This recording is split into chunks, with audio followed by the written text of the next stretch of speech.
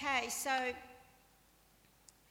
this is written by this book to the Ephesians is written by one of my heroes in the Bible. Of course, Jesus is my main hero, obviously, but Paul is just amazing. When I did my Bible school, I used to dream about him, and I used to go on journeys with him, and it was so amazing.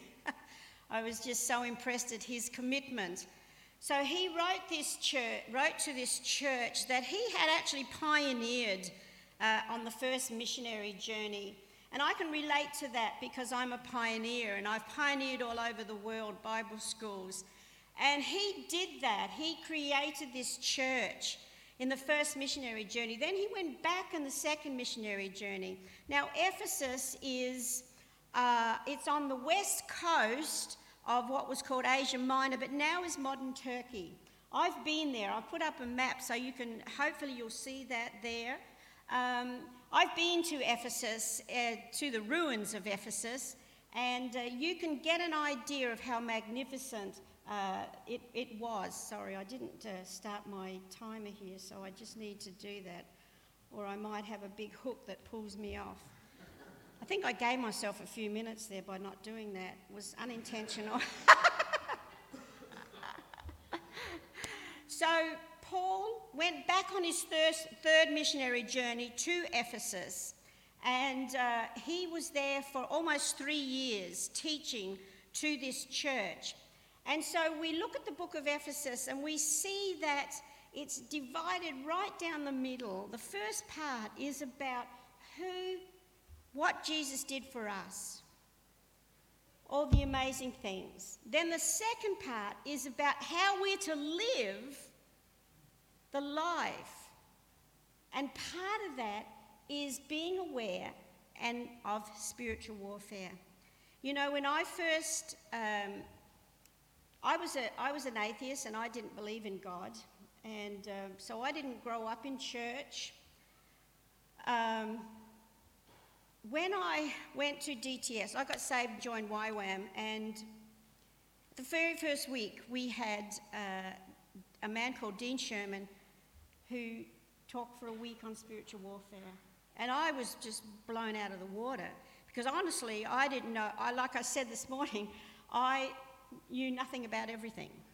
I was so new. I mean, I didn't even know that there were different versions of the Bible when I came to know Jesus. I mean, I had found an old King James somewhere, and I tried to read it. This is before I got saved, and I was like, ye, they, whoa, what? And I remember one day I picked it up and I heaved it against the wall, and I thought, well, I guess I'll never understand that book. God had the last laugh, didn't he? Now I teach that book. So, you know, I mean, spiritual warfare and the devil, what's this about the devil? So I was on DTS staff, Discipleship Training School staff, and we were up in the Blue Mountains outside of Sydney, and we were having this prayer meeting, and it was an all-day prayer meeting, and it was about the Indigenous people and the just horrendous things that had happened where we were actually living many years prior. And my skin, the only way I can describe it to people is the skin on my face and my head started to get small. It felt like it was shrinking. And I'm sitting there at first and I'm going, what the heck is going on? And eventually it dawned on me, it was the enemy. And so I got up and I walked along. I was standing in the back, and I walked along, and there was a friend there who was on staff with me, Ron, and I said, Ron, pray for me. As I stepped through the doors, I was physically lifted up and thrown into the courtyard, and I landed on my back, and there was this pressure on me. Couldn't move, couldn't speak, and I knew it was the enemy. And everyone had come out, and I could hear them. They were praying for me and rebuking the enemy. Then I could speak it. I felt it lift, and I rebuked the enemy, and I got up. That was my introduction that the enemy really is real, and that he does not want us to be successful in the kingdom of God. He wants to destroy us. So we're going to do a run through the Armour of God. The Armour of God is something that, well, firstly, let's just talk about the armour. you've got a group of people who lived under Roman rule. They saw guards every day. They knew what it was, this armour. And so Paul uses that to bring them to an understanding of spiritual truths. So we start with the belt of truth. It said, "Stand firm, therefore, having belted your waist with truth." Now, stand firm, by the way, is a command, not just an idea. When it says stand firm, you need to stand firm. A soldier's belt wasn't just an adornment. It was something that went around here and up here, and they had things hanging off it. It was a very important part of their armour.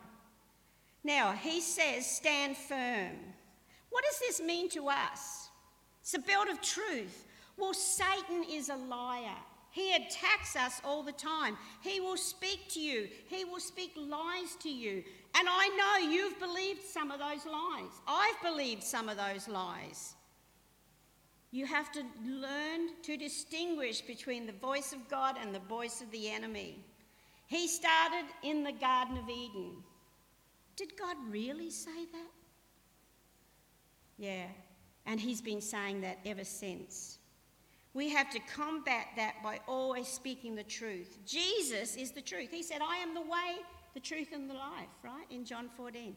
I am the way, the truth, and the life. So when we're looking to him, we're acknowledging that he speaks the truth, and we are not going to listen to the lies of the enemy. Okay, the second one is the breastplate.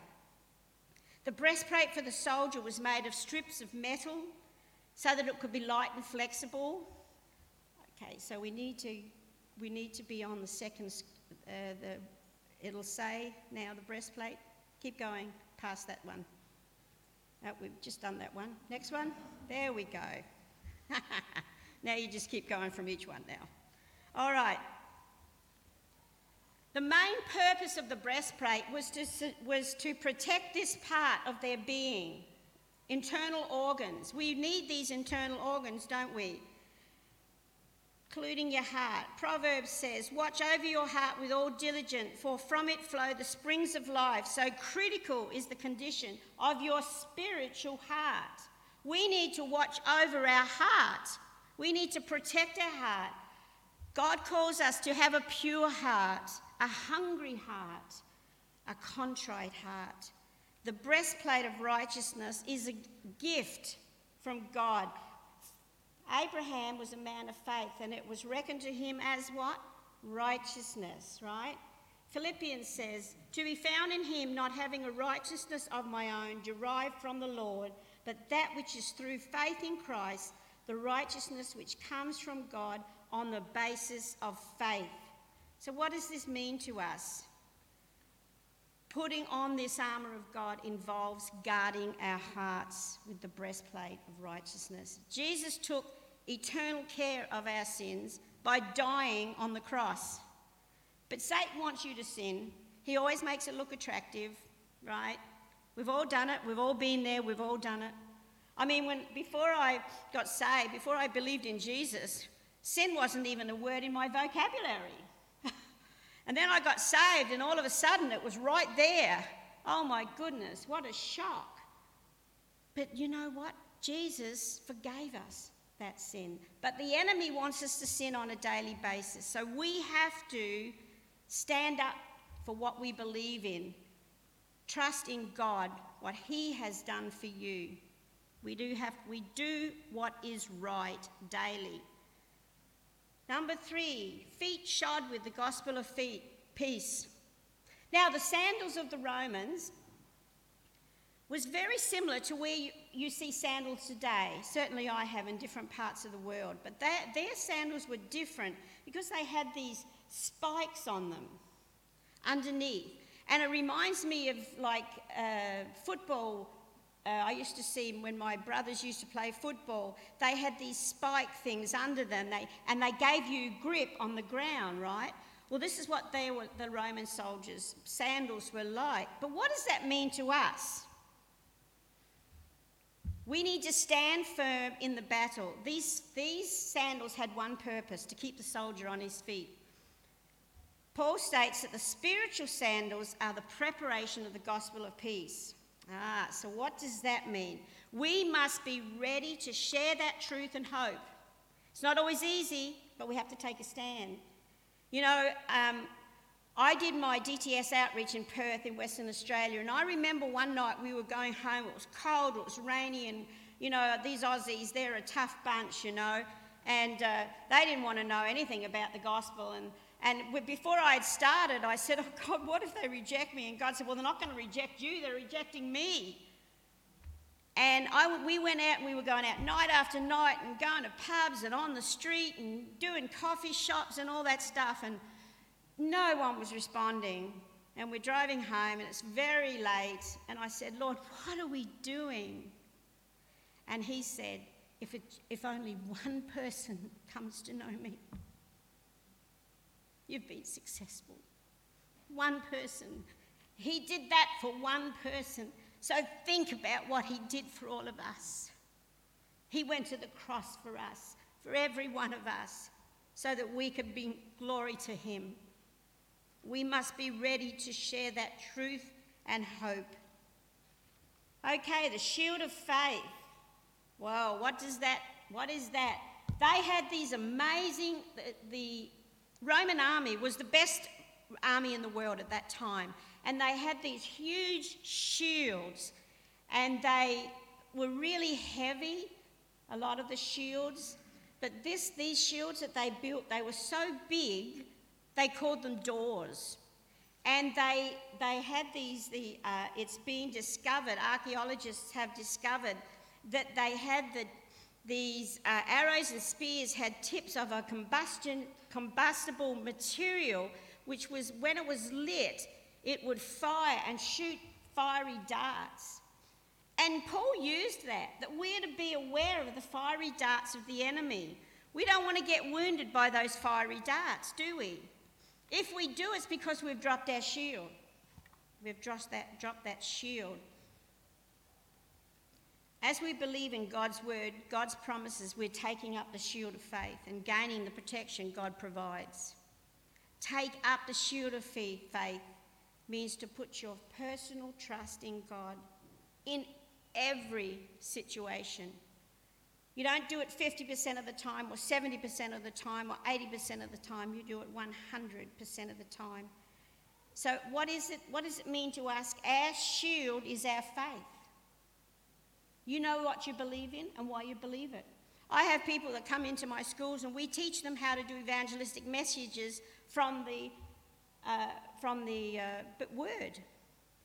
And I remember I asked this one group of people, they'd just come off DTS, and this is not a positive thing, but I said, they said to me, half a dozen, we don't think we can do this. I said, what do you mean you don't think you can do that? We can't talk to people about Jesus. I said, why is that? Well, we've never done it. I said, well, now's your first time. You're going to do it now. I don't think so. I said, you've just come off DTS. You have 3 months outreach. What did you do? We did prayer walks, and we worked in orphanages. And I said, in all that, you never shared the gospel with anyone? No? Okay, here's your opportunity. We're called to do it. We're called to share the gospel with people. We're called to share hope with people. Our faith acts like a shield. Helmet of salvation. All right, the Roman soldiers had the best helmets in the ancient world. We use helmets today for different things. I used to ride a motorbike, and I used to wear a helmet, but I thought, I don't want to be, hitting the road at that speed. But when I was living in Hawaii, I rode a scooter, and I never wore a helmet, And I was talking to my daughter the other day about it, and she said, you never wore a helmet. And it really spoke to me, and I thought, how stupid was I? But I thought, well, it's only 35 mile an hour. How much damage can you do at 35 mile an hour? And then I thought about it, and I went, yeah. But that's what we do. We take off our helmets, don't we? The helmet of salvation. It's a vital piece of armour. So what does it protect? It protects this part of you, your mind. And the enemy wants to mess with your mind. It was given to us for our protection. The helmet of salvation points to the truth that God is the one who saves and delivers. All right, so what is it? John 3:16 said, "For God so loved the world that he gave his only begotten Son, that whosoever believes in him should not perish but have everlasting life." We give our lives to Jesus and then we believe in him. We are saved. So how do we live that? We don't listen to the enemy. We live in the kingdom. He's called us to live in the kingdom, here on earth as in heaven. This is a lifestyle that we have to get into. Right? Seek ye first the kingdom of God. We've been provided with the helmet of salvation. Guys, this is something you don't pay for. It's been given to you as a gift, salvation. We need to believe in the helmet of salvation and believe that God is more powerful than the enemy. All right, the sword of the Spirit. The swords for the soldier were typically made of iron, were double-edged, so you could cut both ways. Now, it's a very important thing. They used to use short swords because the shields were so heavy, they needed to be able to hold the shield with one hand and use the sword with the other, so they couldn't use long swords. So they would go to battle with the short swords. Says here in Hebrews 4:12, the word of God is living and active, sharper than any two-edged sword. You know, you read about Jesus in the book of Revelation, that he had a two-edged sword coming out of his mouth. One of my most favourite books in the Bible is Revelation, because you see God like you don't see him in the Gospels, for example. He's the almighty conquering hero, majestic, King of Kings. All right, now soldiers knew they had to be able to use this sword, right? And so they practiced, even in their free time, I read, they practiced all the time. Our sword is what? The Word of God. Now, let me tell you, I know people all over the world who might have 5, 6, 7, 8, 9, 10 Bibles in their house. They've got them next to their bed, they've got them on the coffee table, they've got them everywhere. There's just one problem. They never read it. They never study it. It's just there. It's just there. It's just a book. See that book there? There's no power in that book. It's not magical. It's just there. You've got to live it. You've got to take that thing. You've got to use that sword of the Spirit. Otherwise, it's just words on pages. You know, I travel a lot and teach a lot, and people will come up to me often and say, "Oh, you know, I've memorised the whole of Romans or the whole of Hebrews or whatever," and I always say, "That's amazing, wonderful. Can I ask you a question?" And often they'll kind of get a little puffed up, you know. Yes. My question, are you living it? Because if you're not living it, it's useless. You see, the devil can quote scripture. He quoted it to Jesus. Give me a break. Jesus, he quoted it to Jesus. So unless you're reading it, studying it, living it, it's useless. It's a double-edged sword, and it wants to get in, and it wants to work in your life, and it wants to get rid of that stuff that shouldn't be there.